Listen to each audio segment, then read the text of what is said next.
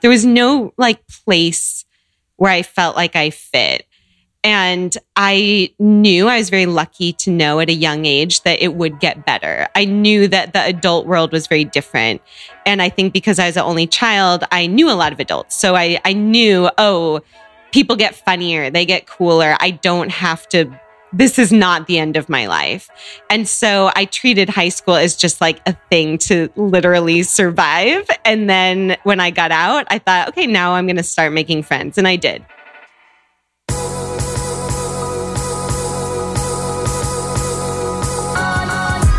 You're listening to the Almost 30 podcast, hosted by Krista Williams and Lindsay Simsick. Almost 30 started as a conversation about the transition from our 20s to our 30s. But then we realized life is full of transitions. So we expanded our mission. We are an intuition-led, wellness-focused lifestyle podcast that promises to deliver authentic conversations, diverse points of view, and insights rooted in optimism, growth, and intention. The Almost 30 Nation community is a group of purposeful dreamers who are smart, passionate, and always seeking the full potential in every aspect of their lives. At Almost 30, we're making magic together. We dream it, and then we do it. Thanks so much for tuning into the Almost 30 podcast. Here we go.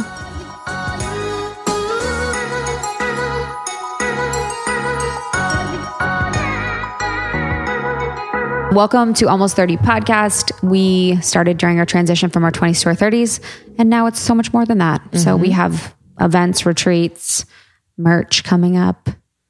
Going to be doing all the things in 2020. And we are so grateful you're here. It truly means the world. And we're hopeful we can inspire you, entertain you, make you laugh.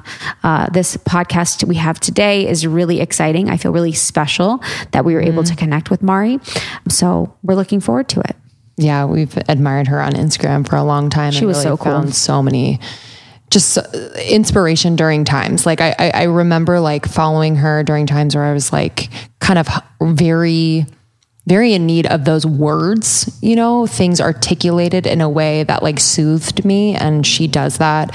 And she was just so fun to hang out with. We actually recorded this in New York when we were staying downtown at Sonder, and we just had like a cozy convo and just laughed a lot. And what's so cool about her, you know, during our interview that really struck me, there's a lot that's very cool about her, and her warmth and her general vibe was incredible. But I love when I meet artists that are so successful and have this huge impact, and they truly are just doing something they are called to do. Yes. There is nothing beyond that. Yes. She has always done this sort of art. She has always been someone that expressed herself in this way, someone that was super thoughtful, someone that was super descriptive with her emotions and feelings, and has channeled it in this beautiful way on Instagram. And then just because she's doing what she loves, has millions of followers. Yes. It's the coolest. Like, there's nothing beyond that. There's no trappings of ego, of desire for approval, of money and everything like that. It's like, I just do this because it's me. Mm-hmm. Like what? Yeah. It's a really shining example of that magnetism that happens when you're just like living your purpose and in flow. So yeah, can't wait to get into the interview. But first, I came across this Instagram post from our friend Brie Melanson. I wanted to share because it just struck me, especially at the beginning of the year. You know, I do feel like I'm kind of seeking more inspiration than other times, but this one I wanted to read and discuss a little bit. Brie is a spiritual teacher. She's a channel. She leads incredible online and in-person breathwork sessions to, you know, just unblock parts of your body and soul. So she says, last night in class, we explored our blocks as invitations to know our soul, or our most transparent self more deeply. The areas in life we struggle are merely the areas we're forgetting the fullness of who we are and the incredible power we hold through the simplicity in our being. The places in life that are going well are the places we feel the most at ease expressing ourselves. But what are the things you're substituting for the divine? And what would happen if you allowed yourself to show up transparently in these places? Too often, we wrestle with the conditions in attempts to realize our truth. But the ego is insatiable. Nothing will ever suffice. All we ever have to do is access our unconditional self, to arrive back to our truth so that we can see clearly. What would it look like to be without need? Could it be that your essence is the most powerful thing to offer the world? Could it be possible that you can be loved and carried without your needs or agenda? Yesterday in meditation, my soul showed me that it was my essence that people feel that connects me to others. It's not the Brie that cracks jokes or offers advice. It's the purity of my essence, the power of my soul, and all I have to do is allow. Yeah. Yeah, that really struck me, especially like it's her and our essence, you know, that connects her to people, that makes an impact, that she offers the world. It's not, I don't know. I can't even describe what the other things are, but it was just so, I love the part. The areas in life where we struggle are merely areas where forgetting the fullness of who we are and the incredible power we hold through the simplicity of our being. So it's the doing versus being. And then I really love the places in life that are going well are the places we feel the most at ease expressing ourselves, which is the very, very truth. You know, I definitely like have an inability to express myself in areas in my life that are challenging or express myself with a desire to express myself too. You know, it's that the desire and then the doing. But I also loved the part about too often we wrestle in the conditions and attempts to realize our truth. And I think that I expressly relate to that when I was working in the corporate world, where I was wrestling so much with working the 9-to-5 jobs, doing my side hustles, you know, for so long, and just trying to realize who I was in those conditions that weren't suitable for me, that weren't in alignment for me, that were in alignment with a former self or, you know, a self that I didn't even relate to or really align with in the first place. So I think there's just a lot of beauty within what she said and a lot of truth. And it really came at a perfect time, like you said. Yeah. Yeah. Love you, Brie. You can follow Brie at BREE_MELANSON. Brie Melanson. Oh man, we are in our new space and it's just like an interesting thing. Like I found myself like, when you go to bed in a new space, it's like, it's really awesome and I'm enjoying it, but it's very disorienting too. Like I almost feel like, it almost feels like a jet lag with my body where it's like, where am I? Yes. So it's, we need to clean the space. I've cleansed it, but I think formally maybe with and like intention, healer. Like with a healer or us. And even in the studio, you know, I think our other studio was like a beautiful container and this will be, but I think doing something energetically about it. Totally. The girl that was here before was so dope, but still. So dope. Yeah. But I'm sure wild times. Honestly. Sure she was like, there was a YouTuber that lived here before. Yeah. So who knows? You never know. She was a completely normal YouTuber. We're like acting like she wasn't, but it was like totally completely normal. Totally normal. But I actually discovered, so my neighbors, I don't want to talk shit about any neighbors. I have a wonderful friend that lives above who I know. But around the corner, I don't really know them very well, but we discovered that they've built a gym in the hallway. Did you see that? No. Oh, really? What kind of gym? Oh, it's like a gym with mirrors, like in their hallway, like not allowed to do that. And like landlord has threatened to be like, hey, my friend upstairs was like, yeah, the landlord's threatened to shut it down, but there's literally a clear cabinetry of all their gym sneakers. And then in the hallway, there's mats and weights and med balls and like a full on like jazzercise mirror and steps. It's like, it's the craziest, just like the balls to just be like, just be fucking normal. Dude, the balls, when people do shit like that, it honestly activates a part of my brain that doesn't get often used, of completely being mind blown. Yeah. Tell me more. Mind blown. Tell me more. I mean, they're both characters. I was having a conversation with my friend Meredith was visiting. You should just start using this shit. And I will. It's a public gym. It's public. It's in my public hallway. Public. Anyway, I was having a conversation with her as she was leaving, and the man that lives there, he literally interjected with his handshake. He goes, "Hi, I'm your neighbor." And he did this because I've seen him 2 separate times threaten my landlord and be fucking inappropriate with him. And he's like, hi, I'm your neighbor. You know, I want to, kind of like subtext was like, I want to show you I'm friendly. Yeah. Hello. Yeah. Hello. And I was like, hi, how are you? Hey man. Is the equipment nice? Be normal. Just be normal. Just steal it all. I don't know. I mean, It's public.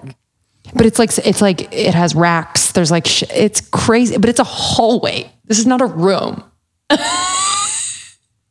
It's the funniest thing, but apparently they're moving. Who knows? Anyway, Just be normal. I want to New see that. characters, I wanna new see that town. apartment. it's nice. I want to see it without their shit in it. Yeah, is it the back unit? Yeah. I just want to see it without their shit in it because it's like a little whack. I've seen it. I just haven't seen it without their Is shit it in as it. nice as this one? No. I like the light that Yes. pours through is They don't have light right there that way, right? it's not as much. Wow. Yeah. So It's cheaper. probably, to be honest. Yeah. I mean, it's probably really, really nice, like when all their shit is out. But yeah, it's just interesting. Like, I'm like, oh, like there are new people I'm going to see every day. And I like, know, too, totally. which That is anxiety. fine. God, I can't wait to have a house that's like see no one. Dude. And I grew up with a dad who had like, he's like, yeah, give me the tallest 8 trees to like line my yard. Don't want to know that I have neighbors. Like, I used to drive around Beverly Hills and WeHo and be like, how do you guys have these mansions and you hide them behind trees? And now I'm like, I don't even want my can't see mansion 'em. behind trees anywhere near anyone. yeah. I want it to be Very private. on Mars. I know. So private. I know. It is I know. it's a generalized anxiety that I have living in my apartment where on both sides I can freaking see Yeah. their buildings and people. And just like, you know, I hear people like footsteps Yeah. upstairs, which is fine. I've literally lived in an apartment for so long, but it's just an interesting thing. Like not to think about people above, below, size, you know, whatever. Whatever. Just can't have like rip roaring sex, you know? Freedom. I'm waiting for that. You for got to my bang on his neighbors. wall. Let him know what's up. Holy moly. All right. Today's episode with Mari Andrew. Just such a talent, such a light. Such a light. And by Mari Andrew is her Instagram. And she really became Instagram famous, you know? Yeah. And one of those that I'm like, yes, I'm so glad that you are, your work, your art, your words, your vulnerability is helping so many people. And she's also an author and has a book, Am I There Yet? The Loop-de-Loop Ziggity Zagging Journey to Adulthood, which I love. And just great for anyone just maybe going through it or that time in their life where they're like, oh, fuck, I'm an adult, huh? Yeah, honestly, you guys should just peruse her Instagram. There's so much relatability and humanness and beauty and everything that she posts. And especially because we both lived in New York City, she has some really awesome things about New York City and about living in the city that I really, really enjoy. And she was a true delight in person. And I wish her the most success and everything the best in the world. I support her eternally. And I'm really excited about this conversation about creativity, about her process, about growing up as a creative, about living as a creative in New York, a little bit about dating and love, and about sharing herself so publicly and vulnerably online in this space is just, you know, an interesting thing that a lot of us grapple with today. Truly. ByMariAndrew.com and then at ByMariAndrew on Instagram. But enjoy this one. We appreciate and love you and are always here for you. Follow us on Instagram at Almost 30 Podcast. I'm at Lindsay Simsick and Krista is at It's Krista. And you can listen to us obviously wherever you're listening now, but we are on YouTube as well. So just in case you're at work and want to listen on there, Spotify, et cetera, et cetera. And we just relaunched Your Podcast Pro. Yahoo! We're so proud of it and just are so confident that if you want to start, grow, or monetize your podcast, you will be able to do so confidently and in a way that fucking shines. by using our resources, courses, downloadables, all the things. Yeah, we're really excited to support you guys, and especially the women of our community, and elevating and raising your voices. Podcasting has been the greatest gift, to just be ourselves completely on the microphone and have these sweet vibrations hit you in your ears.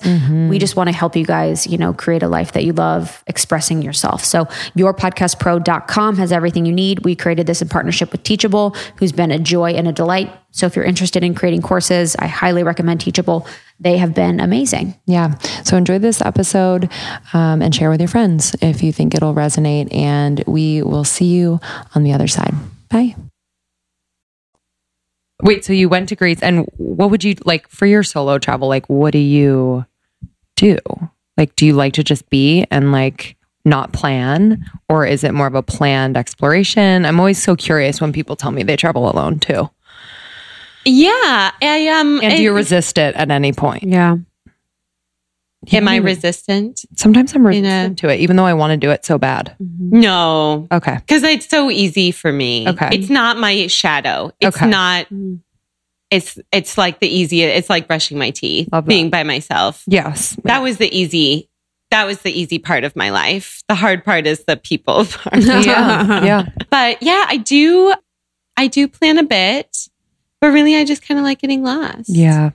Walking around. It's so nice. Meeting people. I like meeting people on trips. And you don't really do that when you're with people. Yeah, and I think when you're alone on trips, like people are more apt to be like, hi, how are you? Yeah. What are you doing? You know what I mean? Rather than if you're in a couple, they're like, oh, that's a couple. Right. So totally. They got each other, Yeah. You know? Although Greece was funny. I haven't experienced this much in other countries, but they did not know what to do with a solo traveler. And I don't want to I don't want to totally stereotype them, but I haven't really ever had that experience where they just they would put me like in the back of the bathroom or the kitchen. Like, where do we even You're see like, you? I don't want to wash dishes. I'm not here to work, actually. And I would point to a table in an empty restaurant, and say, can I sit here? And they'd say, oh, you're by yourself? No, over there. What? And that was weird to me. And I feel like in other places where I've traveled, maybe there's a sort of admiration, or there's a sort of, oh, that's unusual. Yeah, exactly. But in Greece, it was just like, no, we don't, go away. Like, what is wrong with you? And I think a lot of people feel that, like, that's why they don't go by themselves, because they think, oh, people will be looking at me. And I've never thought that. I've always thought people don't care what other people are doing. But I actually did feel like, oh, they think that something is wrong with me, because they made me feel that way. It was weird. You're like, it is interesting, the evolution. I always wonder if it's me changing or the times, because when I was younger, it was like, I wouldn't go anywhere without my friends. When you're very young, you're talking to them all the time, you're with them all the time, and you would be like, oh, someone's alone. You'd be like, ugh. But now I'm like, wow, they're cool. It's kind of like, I don't know if I've changed or people have changed in our perception of what's cool or not. But now it's like a cool thing to travel alone, to be alone, to have dinner alone is like an admirable thing. God, I could have used that when I was a teenager and I had not a friend, no friends. I could have used that coolness. That's the thing. Like, I feel like that's what I learned to do earlier, and now I'm learning how to be with people, and now being by yourself is cool. So you're like, oh hey, I was doing this. I want to go back. Where did you grow up? And you said you didn't have friends, which could be true or not, but what was that experience like? Yeah, I grew up in Seattle. I grew up with just a single mom, and me, very Gilmore Girls, although she was older, so we didn't have such a fun, close, friendly relationship, but a very, very intimate one, and sort of more like roommates than mom and daughter in a lot of ways. And I say a lot that I didn't have friends, and I feel like people who listen to me say that, who I actually know, might be offended by that. But I certainly, they sort of came in and out of my life. I would say in high school, I really didn't. And I had my mom, and I had books and movies and comedy and music and things that I really attached to. But I just didn't feel like I fit in anywhere. And I think my experience would be a little different now. We have the internet. We have a lot of representation, thank God. But at the time, I was going to high school in the early 2000s when it was like cheerleaders and goths and like punks who I would have loved to be a part of, but I wasn't like punky enough. I wasn't gothy enough. I certainly was not popular enough. There was no like place where I felt like I fit. And I knew, I was very lucky to know at a young age that it would get better. I knew that the adult world was very different. And I think because I was the only child, I knew a lot of adults. So I knew, oh, people get funnier, they get cooler. I don't have to, this is not the end of my life. And so I treated high school as just like a thing to literally survive. And then when I got out, I thought, okay, now I'm going to start making friends. And I did. That's some pretty profound like foresight, like for your life. I feel like kids think this is the end. This is it. This is how life is going to be. That's how I felt. You know, well, they treat it that way. I mean, that's how like really, that is really profound that you had that ability to see and know that to get through. Cause that like, you know what I mean? Because you can kind of live up here and kind of be the observer rather than be caught in the chaos of these extremes and not enoughs and the cliques and all of this. So yeah, totally. I mean, I wouldn't blame anyone who felt that way. I think we're told like you know, popularity is everything. Or if you're not popular, maybe you're really smart or, you know, good at sports or something. And I didn't really have that stuff either.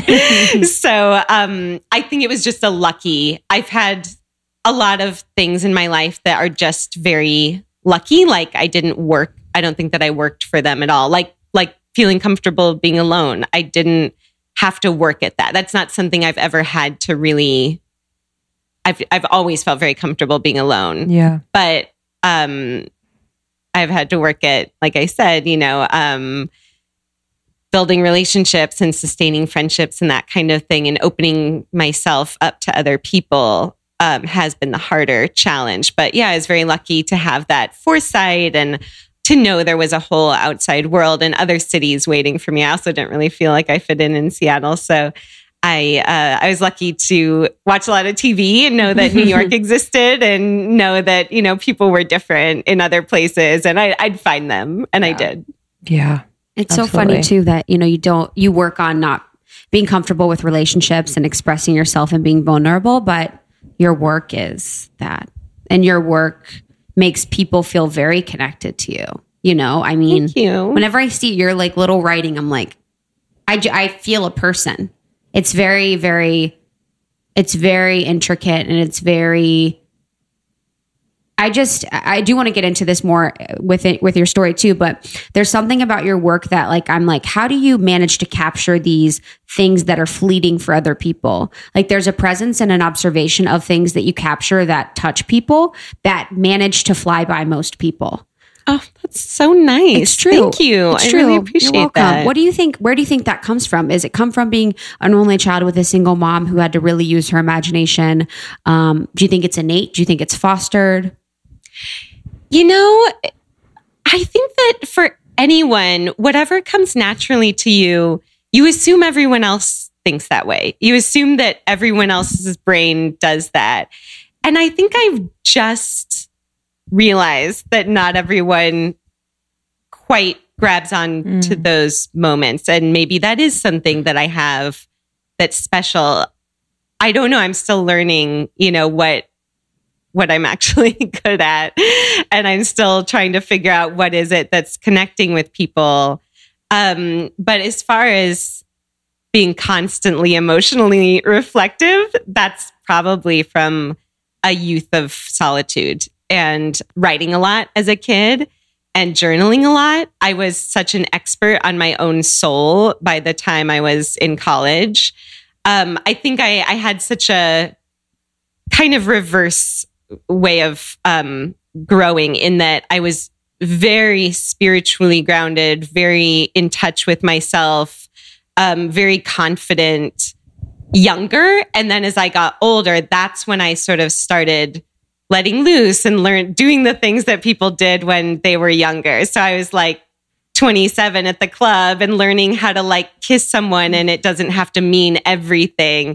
I was learning like how to be carefree and put on makeup. All of that stuff came much later for me, but I did the stuff at the beginning that I think a lot of people don't do until they're in their 30s, which is the sort of reflection and who am I really? And I think almost kind of excessively or obsessively tried to figure that out very young because I thought, wow, I really feel different from other people. What is that? Yeah. I'm obsessed with that. Yeah, you're I love that. being a late bloomer, because I feel like I'm a late bloomer in some respects, but like to be able to express through these late bloomings kind of gives like all those that maybe in your mind developed early on kind of a chance to reflect on those times, because I almost feel like late bloomers have this beautiful advantage because they are older and they do kind of have this ability to be a bit more present and think through the moment and really feel through the moment. When we're younger and things are happening, like whether it's sex or kissing a boy, whatever it is, like we just do it and we're not as present to it. So why I love your work and when I feel like some of your pieces are these reflections on kind of these late bloomings, it gives everyone kind of a moment to be like, oh my God, like I did feel that. And I didn't even know that I felt it at that time. And it was so special, or it was so vulnerable, or it was so sad or scary or lonely, whatever it is. So I think that's so, so beautiful. I'd love to know, like, when did you start? So you said you were journaling as a kid. When did you start sharing those like inner thoughts and kind of turn them into a creative piece? I love that you asked that in that way.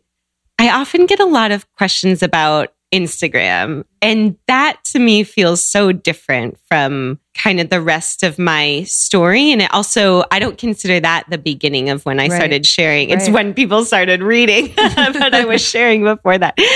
I have always really loved writing, but I never thought I had a talent for it. And that's not like a false modesty. I just didn't think I was particularly good at it, but I really liked it. So I was always journaling. I wrote a lot of letters. I would write like fake little magazines when I was a kid, and lots of little books and stories, always finding ways to communicate, writing poetry and all that stuff. But even in college, when I was sort of figuring out what I wanted to do, I didn't think that I was good at it. I knew I was a pretty good communicator, but I didn't think I knew people who were writers, and they were like totally different species than I was. They were, a lot of them were writing for like the websites that were popular at the time, Refinery 29, Hello Giggles, like these sort of women, like lifestyle websites that I totally idolized, but I didn't really know. Even at 23, I felt too old to start like writing for them because everyone had started so much younger. And I just didn't really know, again, like where my place would be. If I wanted to be a writer, what kind? Like, what was I going to write about? I just found, I was just reading some of my high school journals. I was thinking about that. God, if you could find those, were they amazing? Some of a lot of it was totally, I wouldn't even, you just want to like burn them. But a lot of it was quite insightful of like my own self. And one thing that I read that I can't remember where I was, what state of mind I was in at this time, but I said, I think I want to be a writer, but in order to write, you have to do a lot of living first. And I haven't done that yet. And so I want to like have experiences. Like I've never fallen in love. I've never broken up. I've never lost anyone. I've never, like I need to be lonely, or I need to be depressed. I need to be happy. Like I need to have this range in order to have things to write about. And I think, I don't remember thinking that, but I guess I was aware that I needed to kind of cook first. I was a little half-baked. It's like you needed to earn it almost. Yeah. Experience just know what to, like have things that thinking I could of you reference. as like a little girl, like looking out the window on the bus, thinking about that kind of stuff, and everyone else is like, "I love my trapper keeper." You know, they're just like thinking about the most basic things. You're like, "Wow, when I hit my 30s, I'm going to realize the richness of life and be able to express it on watercolor." It's like the craziest thing. Totally. Was your mom like, what the heck? Was your mom like, she's like 13 going on 30? Oh my gosh. I always ask my mom, like, what did you think of me? And she says, I didn't know anyone else. So I thought, you were great, but like, I thought it's amazing. But I mean, I say that now because I'm not that way anymore. I think there was something quite, very mature, I guess. Yeah. And, I believe in past lives and that stuff. Yes, so I was going to say, I definitely, I think just, old soul and came out of the womb knowing stuff. I mean, my mom says that when I was little at church, I would have these like very philosophical, theological discussions with my Sunday school teacher. And I feel like, I must have been just like a little old monk in my past life or something. But then since then I've gotten a lot more lighthearted. So now that girl who I'm talking about, I don't have those revelations anymore. So she had all the insight, and now I'm the one on the bus, just like, up in the clouds listening to Taylor Swift. So, I always liked writing. I did not identify as really a creative person at all. I think as an only child, or this is at least my narrative of it, I felt a lot of responsibility to be like a very reliable person with my, my life, my finances. I didn't allow myself to get into trouble. I was a very good, self-parenting person. And I didn't want my mom to worry about me. I didn't want to make a lot of mistakes. Mm-hmm. So when I was deciding what I wanted to do with my life, writer was not acceptable. And I thought, well, okay, maybe I can write if I'm like a lawyer or something, or I can be a professor. I can do something that's, communicative, but I can't be a writer. I can't. It wasn't an option for me.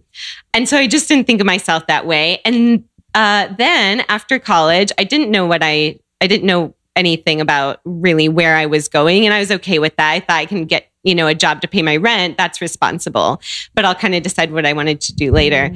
And I moved to South America, to Chile, and to teach English. And that just seemed like the thing to do. And it was kind of in the spirit of having more life experience. I thought, I haven't really lived yet. I kind of want to go live. And I'd studied abroad in Italy in college. That was a really bad experience. I was very depressed. I was very homesick.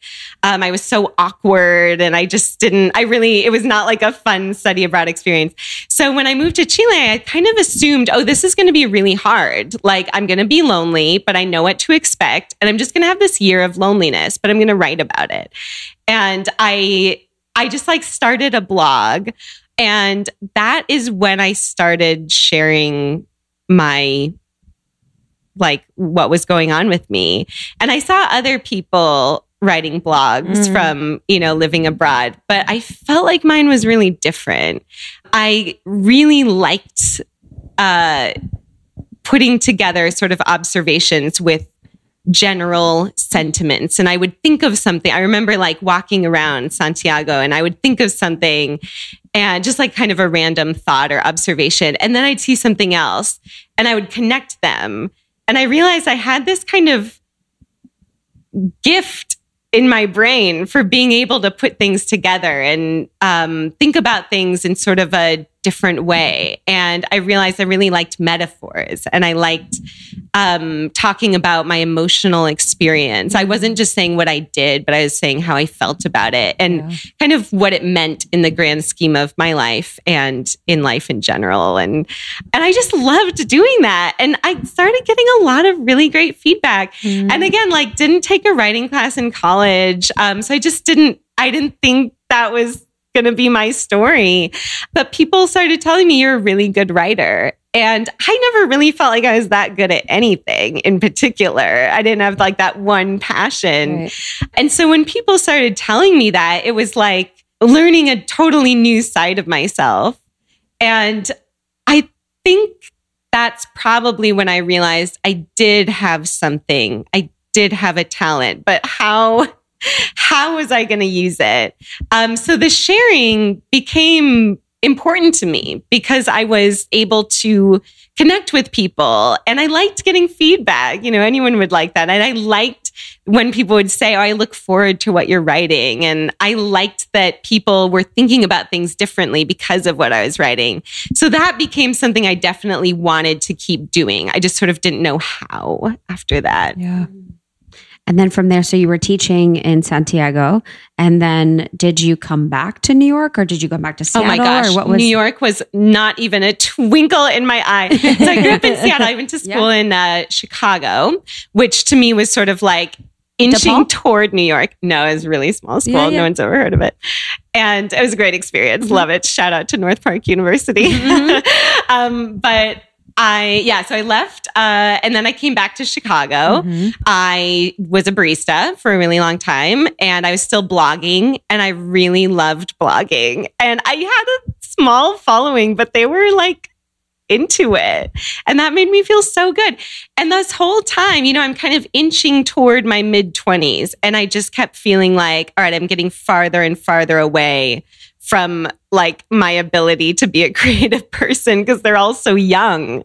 And I just felt like I'm getting ancient over here. I'm 25 and I don't know what I'm doing.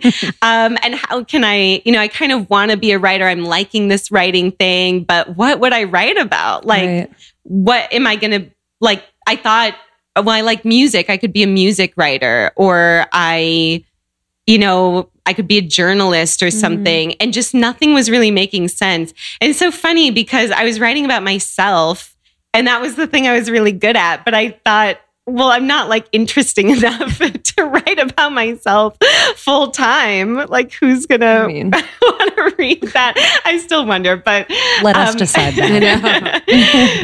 So but as a barista too, like you were just probably observing so many. Oh my gosh. It interactions is the and best people. Job for so cool. Any creative person or anyone. You just the service industry is so like abundant. Oh my gosh, inspiration. Abundant. I completely agree. Abundant. I credit so much to that job, and just building that observant muscle. Yes. That was really important. Yes. And also just like learning how to be a good person to like, like the service to and anybody. Food industry. Yeah, you're going to get not all walks of life, just different personalities that could be quite challenging to deal with. And you just, you build compassion in a weird way. Oh yeah, for sure. Empathy, all of that. Yeah. When you were in that, were you recognizing that, or were you having a hard time? Like as a barista, were you wanting to be somewhere else, or were you able to be present and recognize the beauty of the observations that you were cataloging?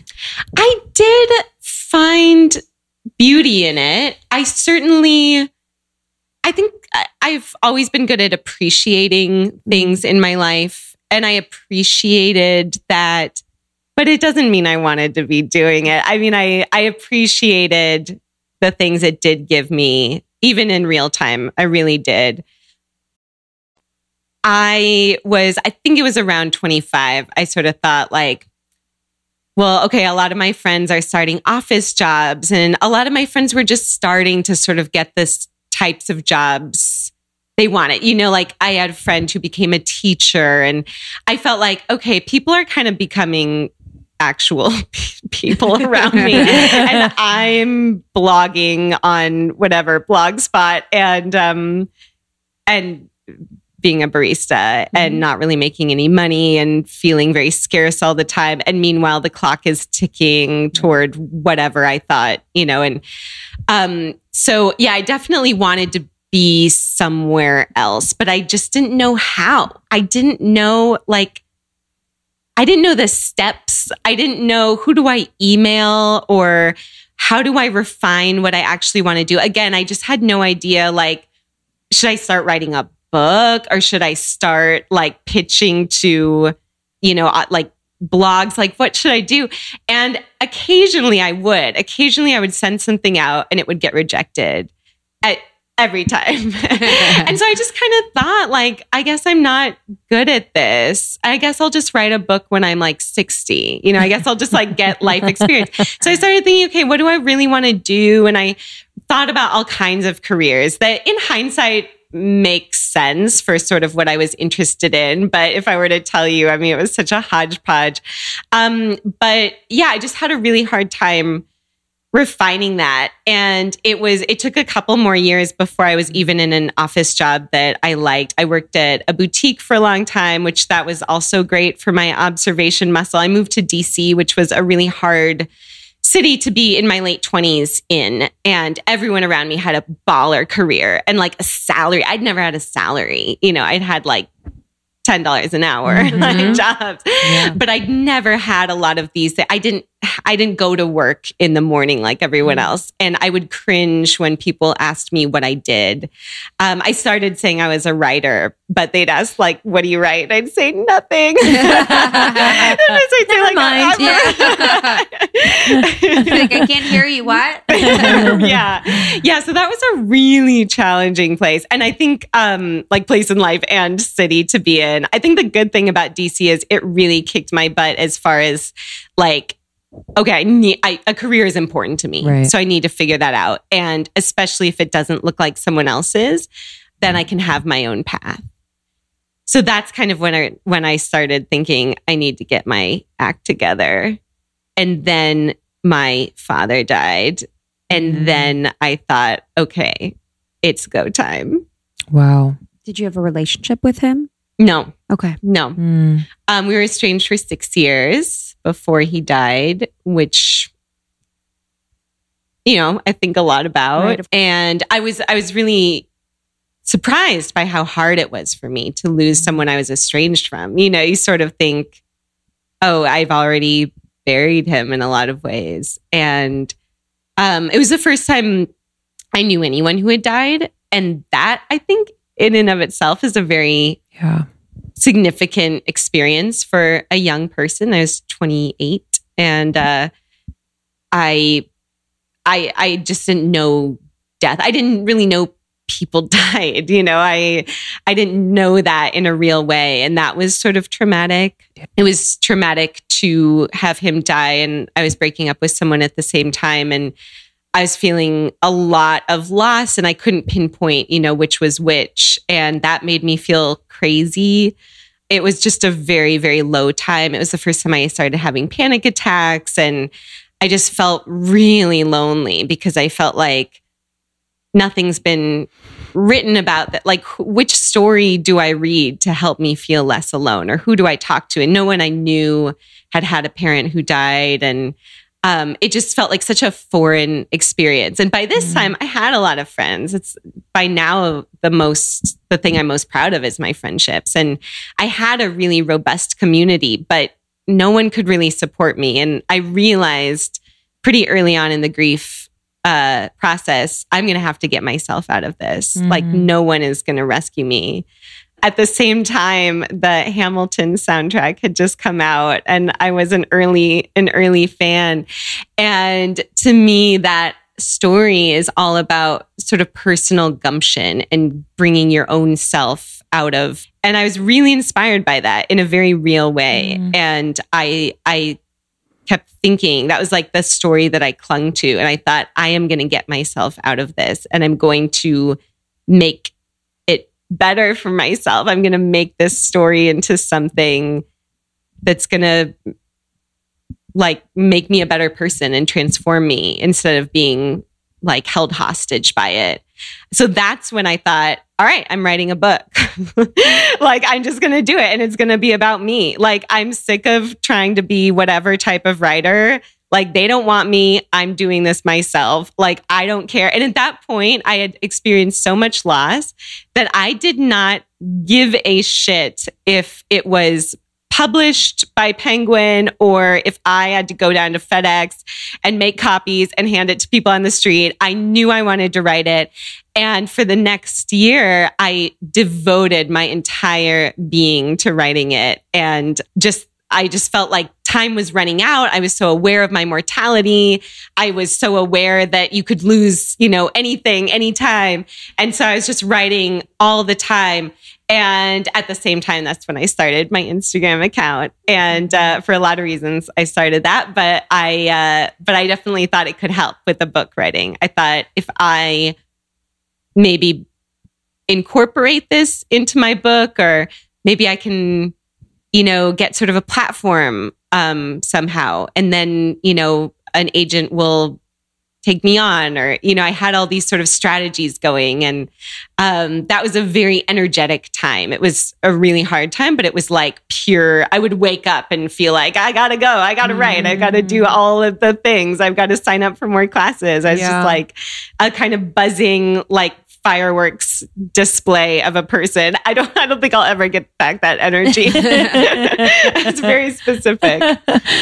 I'm wondering, you said earlier about, getting really good at parenting yourself. And so when you lose a parent who wasn't around, what type of grief is that? And how do you come to terms with that? And I don't know if there's forgiveness involved. I don't know if like what was that like? Because I know you're not alone. I know there are people out there that have experienced this, so I know it will help. But what was it like?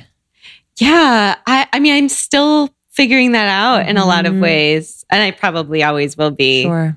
I remember the first big wave of grief was just pure missing him, which again really surprised me, because I felt like, how can you miss someone who you haven't even talked to in years? But I felt like, I'd be going to sleep and I'd have these childhood memories, really happy memories. He was a great dad when I was young. And I would think, wow, as an only child, no one will ever share this with me. Like, I have these memories that he would have remembered. And now there's no one. Now I'm the only person who has this. That felt very lonely.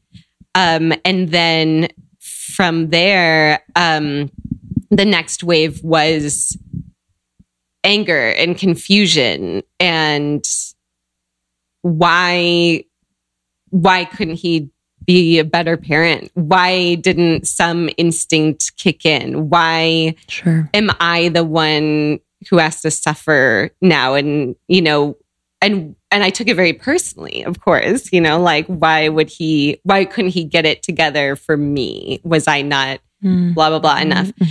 And there's this quote, who I don't know who said it, but it's grief is love with nowhere to go. And my experience was like, grief was love and resentment and longing and heartache and all of this stuff with nowhere to go.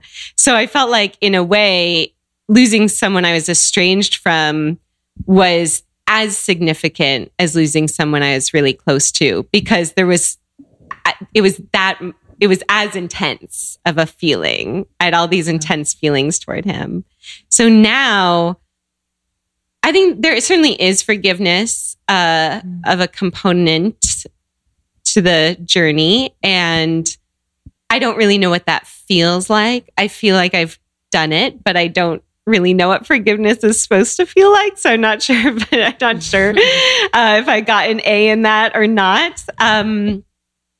Right now, it's a lot more of really feeling my self-worth and being able to reassure myself without needing to go back to him, and now not needing that from a man.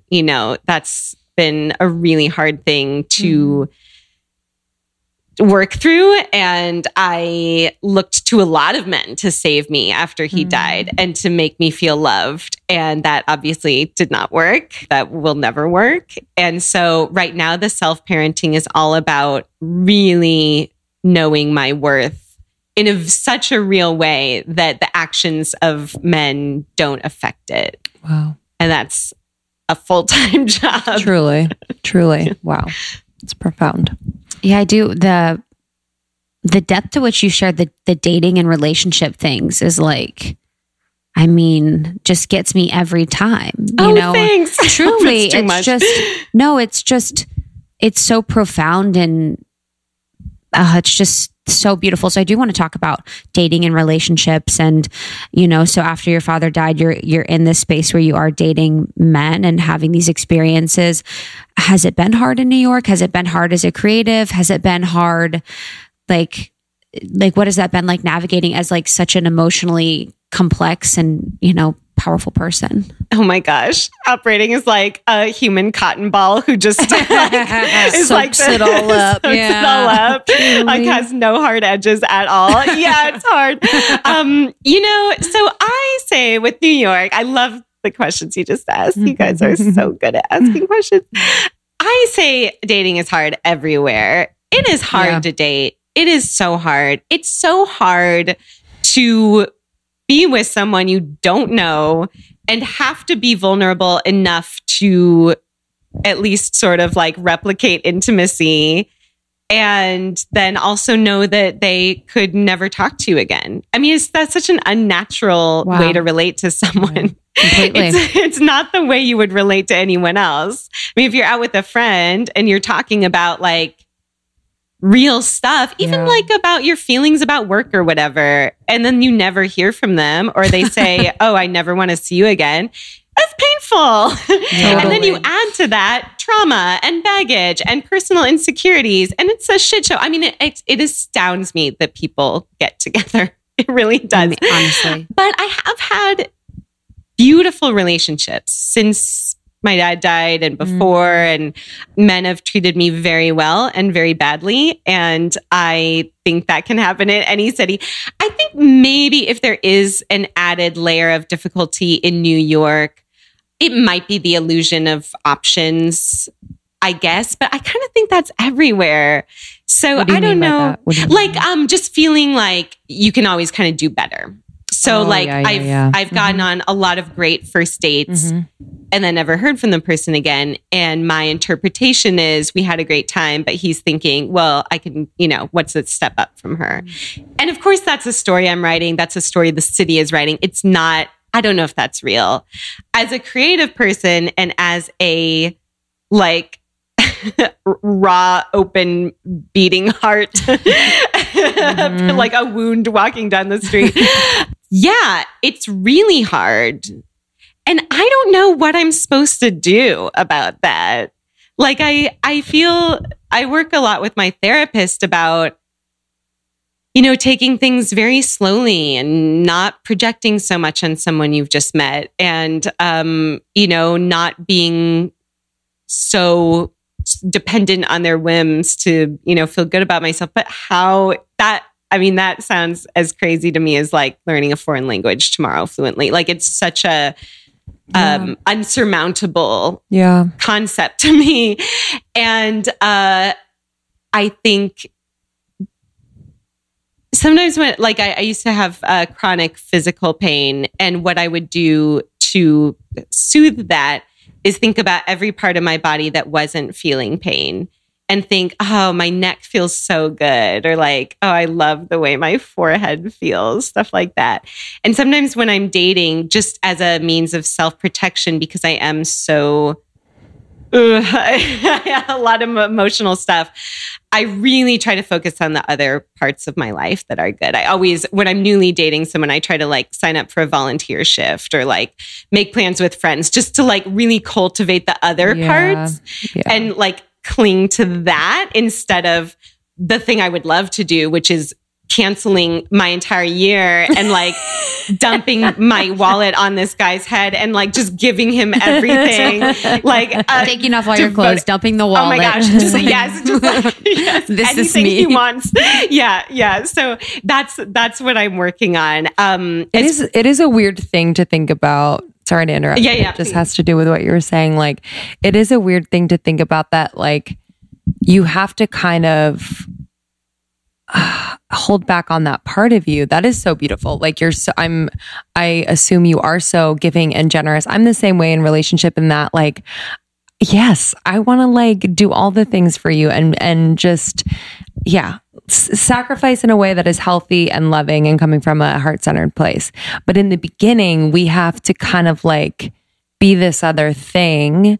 And it's hard for me to understand that and be okay with that sometimes. So I love your suggestion of kind of reminding yourself, okay, I have a million amazing friends, or I have a few amazing friends that really like care about me. Let's plan a dinner this week. Let's dive into this as well, so that the beginnings of the relationship don't feel as quote unquote desperate. I don't like that word, but don't feel as like focused, where if I like look at it too much, it's going to just shatter in a million pieces, you know? So Totally. yeah, I love that suggestion, because eventually, like when you are in a relationship, you can fucking do all that stuff. You can cancel your week and say like, sure, I want to spend it with you. Let's just, right. And he's going to be like, oh my God, amazing. And it's not weird. It's not weird. Like, but if you did that, days. like, you know, week one, you'd be like, ugh, why? I don't know. But that's just kind of the dance we have to do. Absolutely. Absolutely. Yeah. Yeah, I'm telling all of this to myself today. Same. I actually want to bring up some of my favorite of your illustrations so and kind sweet. of dig into them. you. One that I really love is just really simple. That it was the recent one. I can see so much more clearly in the dark. And you have this beautiful like forest. And I love that that's just so profound, because I feel like people are not in darkness or solitude enough and able to think very clearly for themselves without external stimulation or conversation or validation. So I'd love to hear like if you had an inspiration behind that, if you were meditating, or what that was like before you drew that. Ooh, I do that in the redwood. So I was literally in the dark. And I just remember thinking like, wow, in the literal dark, like I can see things about trees that I never see in the light.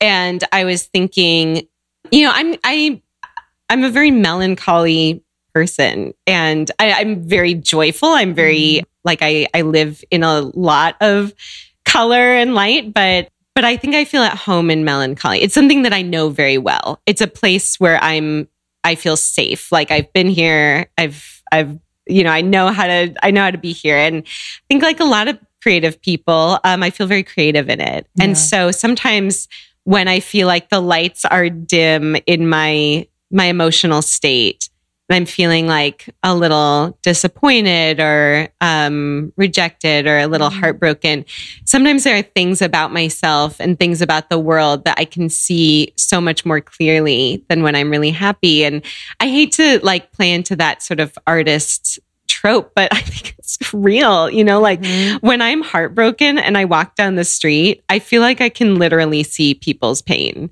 And I can't do that when I'm really happy. So of course you have to have both. I'm not like advocating for a life of ennui, but yeah, that was just a little thought about how a lot comes to the surface when you are in a dimmer space. I even noticed that with my ability to write even silly things, like when I used to blog frequently, and I even wrote a post about that when I would feel like I don't feel like I have anything to say when I'm happy. And I don't feel like I have anything to contribute that's helpful when I'm happy. Or, you know, I've been in a healthy relationship for a while, and sometimes I feel a little excluded from a lot of, you know, conversations, because there is so much conversation to be had when you are dating and when you are going through finding your person and all of those things. And I actually struggle with that, you know, being very happy and like full and whole. Sometimes I feel like there's not much to say, and there's not that like charge of like, I need to get this out, or I have this thought or feeling.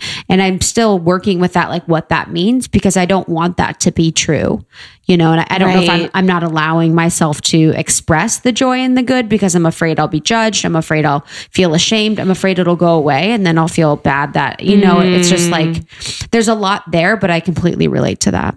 I so feel that. For sure. But you know, we all have memories, and empathy is within our, you know, our emotional landscape, even when we're really happy. And yeah, I totally get that. I feel that way about career sometimes. So yeah, I relate to that for sure. There was one I loved on dealing with the less pleasant parts of living in a big city. And this was like an illustration, just series that you did. And the first one, when I'm irritated by a siren, I think about times when I've been in an ambulance or needed a fire truck and how grateful I was when they showed up quickly.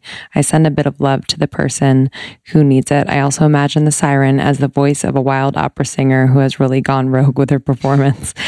I just love the shift in perspective in the moment, because it can be so, I mean, even just these 10 days that we are here, and we've lived here for many years before, and LA's another beast, so, but coming back, my nervous system's like, whoa, what is happening? And I love this shift in perspective on these little moments that could really get under our skin and irritate us. Like where, was there a moment in time or in your life where you really had to shift your perspective, or else you wouldn't be able to make it through?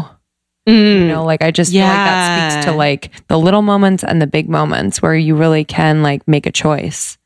That's a great, very succinct way of saying that.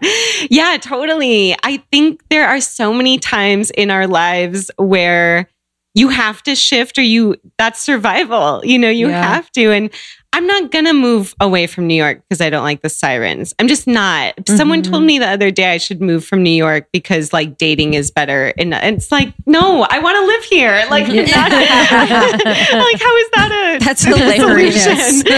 Move to Idaho. Right. Exactly. Exactly. And yeah, I mean, sirens are, I'm very sensitive, and my biggest sensitivity is sound stuff. And I just like, cannot stand it. And I still can't stand it. Even after writing that, I try, but it's really hard. But yeah, I think there's been so many times when I've been at a job, especially that, anyone would say, well, you should just quit. I read this all the time on Instagram, like quit your shitty job, but sometimes you just can't. I mean, I don't know what kind of funding these people have, honestly, but I have not been able ever in my life to just quit. In fact, I was like forced to quit my last job so that I could write, because I wanted to keep it. I wanted to like keep a steady paycheck, and I literally didn't have time for it anymore. But yeah, in those moments, you absolutely have to think, okay, how am I going to survive this? And a lot of it, for me, comes down to play and creativity. So like imagining an opera singer, like anything that can make you laugh, I think is key to getting through something where you don't really have a choice. You have to stay there, or you've made the decision, and thinking, how can I have a more playful or creative experience? Right. I love that. I've been thinking about that just being here, when we are either on the subway or just walking around the streets and it's so busy. I'm like, this is a fascinating thing, that all these people from all these different places are all here and they're on the move to do what they want to do. And, even with the siren, it's like we've created this system, this social system to support people that are in need. And we all nod to the fact that we have to get out of the way, to support them going to the hospital or whatever. So when you think about things from that perspective and from like the actuality of what's going on, your credit card's like got stolen. It's like, we have this card that represents the money that we have. It's just like thinking about things from like the awe perspective is like a really beautiful way to put it too. That. There's another one I talk about related to creativity, which you touched on so beautifully. A relationship with one's work, calling, vocation, creativity can feel as up and down as a romantic relationship and require as much focus and attention to maintain and flourish. If you are feeling out of love with your work, might I suggest, and you suggested some really beautiful ways to help flourish your creativity, like travel, like being alone, all of these things. How do you flourish your own? Wow, that's so. I don't remember writing that one at all. And I know it's funny when I was talking. I'm like, I wonder if she knows that I messed up the first part. No, it's yeah. I think I've been kind of having a dry spell the past few months, and I feel like that one was pretty recent. And I wrote those for myself. I mean, that's the thing that we sort of touched on earlier is, I write all of this for myself. So it doesn't feel like I'm saying it to a lot of people. It feels like I'm talking they're notes to my own self. And that one, I think that was after a conversation I had with a friend who was talking about sort of the difference between like work and calling. And you're going to have plenty of jobs you don't like, even in a career you really like. I mean, I do a lot of jobs for money that I don't love. I don't make money from Instagram, so I have to do it, other ways. Yeah. And sometimes my work feels like I don't want to do it, or I'm having kind of a weird relationship with it, or I'm just not really like into it. I'm not inspired. I don't feel like coloring something today. I don't feel like taking out my paints. And so I try to think of it in terms of calling instead. And what is really my calling? My friend Noor Tagore, you might be familiar with her, says that I don't know if she uses the word calling, but she said like your sort of purpose is the intersection of the gifts you bring to the world and what breaks your heart, or, the suffering that you see. And to me, the number one thing that gets on my heart is loneliness, people's loneliness. And so I feel like, all right, I think my gifts are probably emotional intelligence and being able to write about that. How can I serve lonely people? And when I think about it in that overarching sense, like the higher purpose, instead of like, what do I have to do today? Or am I going to get something on Instagram today? That's certainly an easier place to work from. And I try to kind of communicate with my calling. I call her Helen. And I say, Helen, can you like help me out a little bit? Because I want to like serve you. Yeah. And that might not be through Instagram today. Maybe that's through a conversation. Like, that can come in so many different ways. It doesn't have to be so dependent on the actual thing I'm doing now. But as far as what inspires me or helps me to kind of get out of that creative block when I'm there is looking for the higher purpose, and then just always coming back to how do I feel exactly right now? If I'm not inspired, write about being not inspired. That's going to help someone. So that's my little tool, but it's not. That's it's beautiful. Not it's really good for, I think a lot of people that are creative are in a space because they see what you're doing and they probably think that you sit on your floor all day and are just like feeling and painting. And it is so important that they know that a lot of it is really beautiful, but a lot of it is really mundane. I think I definitely relate with that with us. People look at what we're doing, which is my dream. It's the greatest gift. And not, 80% of it is beautiful, but there is parts where we're doing our taxes, we're having hard conversations, we're doing things that aren't fun and aren't glamorous. And I think that with every profession or whatever it is you're calling, that there is that piece of it, that isn't always joyful. And the ebbs and flows of it is really important. And we actually had a conversation with Elisa Vitti on hormones and how your cycle, the women's cycle, is actually also related to creativity. So there are pieces and periods in time in the month where you're more creative than others. And so being akin to that flow and letting it be what it is, not judging it, respecting it, knowing it'll come back. And I think that's something that, I hope people are recognizing and shifting. It's not always going to be 100. It's going to ebb and flow just like we do. I love that. And if you do believe in sort of a calling or a purpose, it's not going to fail you. You might not feel inspired for a couple of weeks. That's totally normal. But and I love that idea of flow as well and not making it so rigid. I have a lot of people, of course, not just for money, but just people who email me and say, can you make one about blah, blah, blah? And I don't know if they know how like creativity works. It's hilarious. Like, I can't just like, oh, yes, I have something for that. She's like, make one about my ex-boyfriend, John. You're like, what? Yeah. I mean, it's total ebbs and flows. And the thing that is most consistent is the mundanity, is the emails when you're working for yourself, I think people don't quite realize this too. You are making really big decisions for your life. I was going to ask, do you have help? Do you have a team? No, I don't have anyone. I just hired an assistant, which was a gift for myself. For you. But I mean, she's not like she works remotely. She's not like, we don't have like meetings on the couch or anything about my life and my purpose. I'm very fortunate to be very close with my literary agent, but you know, she does my books. She doesn't do the bulk of the rest of what I do. I have really good people in my life and I'm able to ask them for advice, but they don't know, you know, what exactly my job is. I don't even know what my job is. And so there are a lot of times when I have to be super reflective in order to make a decision and, you know, really assess what's important to me. And sometimes it's really hard to know. Yeah. Last question from me. I wanted to ask you about, you were very open about your diagnosis with GBS. Mm-hmm. So I just love to know like how you're doing and like the day to day.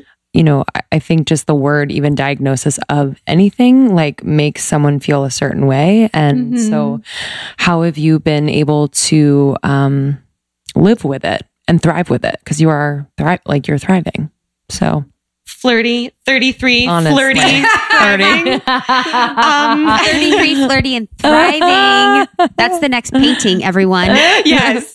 Oh my gosh. Never heard it before. I've never heard of that. It's not plagiarism at all. Thank you for asking that. You know, it's like a one-time disease. Mm-hmm. It's a kind of interesting thing. Yeah, I don't know much about it, so I'd love. It's like a C-list disease. Like no one knows about it. It's like who is she? Doesn't get into the club. Exactly. Okay. Yep. But it's like a sudden. It comes on very suddenly. It's your immune system attacks your nerves and destroys part of them. And so I was paralyzed for the better part of a month, and then recovery from that was took a few months. And the weird thing about recovery is that you don't know when it's done. So I just I just gave a TED Talk about this, and I've been writing about this for my next book. I think recovery is way harder than actually being sick, because being sick, like being in the hospital, I kind of knew what the deal was. I knew I was in the hospital. I knew I couldn't move my legs or my hands. People knew how to support me in a very tangible way. But recovery from that, when I was learning how to walk again, I was learning how to kind of move again, which took a few months. That was much lonelier and much harder because I felt like I had to be better. Now I would say I'm fully recovered, but then there are times when I get really, really tired. And I think, is this 33, flirty and thriving? Or is this recovery from a very significant autoimmune disease? And then, of course, there's the emotional recovery, which haunts me all the time. The survivor's guilt is really big for me, and the loss of trust in my body, and the kind of, I feel like I went to a very dark place that not a lot of people see. Oh, yeah. And I feel like a door was opened to me that I was able to keep closed for a long time. And now I know what's behind that. And that haunts me. But like anything, I try to take those fears and give them back in a more beautiful way. But yeah, it was trauma and I'm still really tired all the time and I got to figure that out. But yeah, otherwise I think mostly recovered. I can't point my toes though. No. It's annoying. I do ballet, so it's like actually affects my life. Wow. What are your signs? Do you know, like, what are your my signs? sun Yeah, sign? and like moon. Libra, Leo. No way. Okay. Do you know your human design? That's the one with like a number. There's like an equation, that one's right? Enneagram, and then human design. I wonder if she seemed like a reflector. I know. I was good. You know, we'll get you tested. Okay, We'll get you tested, honey. Yeah, perfect. Just because it's like you're shown these experiences because you're able to like transmute them into like something that's so beautiful for humanity. Oh, you know, gosh, what true. A It's true. Sweet thing to say. Thank you. Thank you. That's my last question. I wanted to talk about, we were talking about next year, and we were both kind of agreeing to the sentiment that we want to really just be more discerning, and we want to be more clear next year, and we want to have like, this year was the year of doing, and next year, how are you feeling? Like, what do you have planned? How are you going to enact having boundaries and being more discerning? Asking selfishly. What do we do? Honestly, Oh my gosh. It's Yes. the first time I'm sitting on a couch in a year. So I know, honestly. help. I'm not going to move. I love that question. I have all kinds of ideas. So I have been super introspective the past couple years, and this year was introspective career-wise. I've been trying a lot of things, been speaking in a lot of different situations, led a couple of retreats, and tried kind of everything. And now I'm a lot more sure, at least. I'm not sure about my direction, but I'm sure about what I like and what I don't, which is so valuable. So there's that. So I'm coming in with a bit more clarity. My word for the year is energy, just doing things with more energy, making the more energetic decision. And that means a lot of things. For me recently, I now have Instagram off my phone. I have someone who does it for me. Wow. And, and that was a boundary that people are like shocked by in my circle. Like people, they're like, well, what if you get a DM, or what if you get a comment you want to, and it's like, well, artists have been living without Instagram for a long time. I'm sure your DMs are kind and full. Oh, Kind because they're full of heartfelt sentiments and full. I bet there's a lot. Yeah, totally. I mean, I'm so grateful for the feedback, but it's not, unless we're like sitting on a couch, it means so much to me that someone would take the time to write to me. But I know that it's a lot of projection. And I don't know if I really need to take projection seriously. Either way, if I'm going to take the bad stuff, if I'm going to say the bad stuff doesn't matter, it doesn't have anything to do with me, I can't really take the good stuff seriously. Wow. And so it's better that I don't know. And I have an assistant who does it, and she'll send me screenshots of things I might want to know. And I'm really grateful for that. It's working really well. But yeah, that began to feel just overwhelming for me. And I thought, I don't have to do this.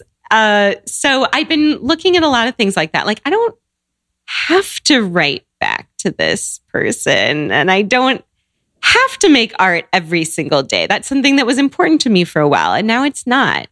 I don't have to speak at this thing just because I'm worried I'll never get paid to do something ever again. I think I'm kind of trusting a bit more. And so where the energy comes in is that everything that I do, I want to do with full energy and presence. And so that certainly helps the decision-making process. And then as far as like, I'm kind of done thinking about myself for a while. I want to be way more like external. So I'm going to go to Argentina for a month next year to learn Spanish. And I'm not going to do any social media at all. And I'm just going to like do a practical thing that I need to learn how to do. I need to learn how to speak Spanish. So I just want to like, I did so much this year of like tarot and every healer imaginable and astrology and Enneagram and like everything to learn about myself. And now it's like, okay, I just want to go into the world and do stuff with energy. So that's kind of the vibe I'm bringing into next year. Oh my God, I love that. Yeah. We need to get all your healers. True. Oh my gosh. Let's do a healer swap. Oh, a healer swap. Honestly, I got you. I really, when people look at my list of everything I've done, they're just like horrified / I'm obsessed. amazed that You're I have. safe here. I'm like, Monday. I know. Literally in LA, it's like, right. we're on it. Yeah, definitely. This is so nice. Thank So you. nice. This is I so love just hanging lovely. with you. You guys are We've been so fans for so long, wonderful. and I've been so inspired and just picked up by your words and art for a long time. And I know our community feels the same. So Yeah, I've thank projected you. a lot on your work. I've really done a lot of Likewise. projecting on your work. It's like every DM's from me. I'm like, where can our lovely listeners connect with you? Let's tell them about the book as well and your workbook, everything you have. So I'm on Instagram at by Mari Andrew. I wrote a book, came out last year called Am I There Yet?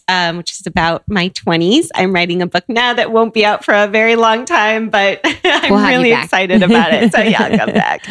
Awesome. So good. Thank you for being here. Thank you. Bye guys. We'll see you soon. Everyone.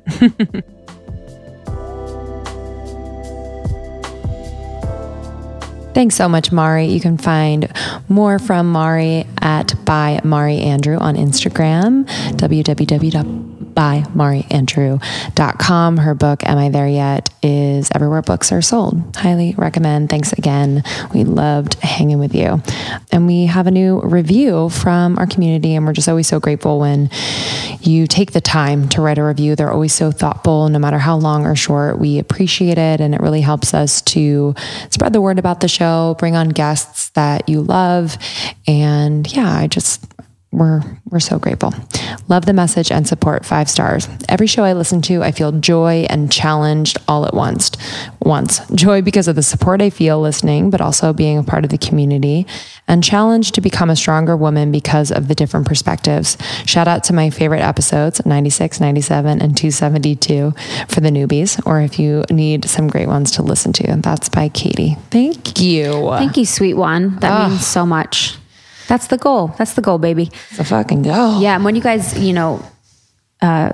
just when you guys write reviews, even just giving us 5 stars really means a lot. Lindsay and I want to do this all for you. And like Lindsay says, in collaboration with you. So a little love goes a long way. And we'll see you at your Podcast Pro on tour. Almost30podcast.com for updates. We just added new wallpapers to the shop. So if you want beautiful on your phone wallpapers, they aren't like Almost 30 name logo.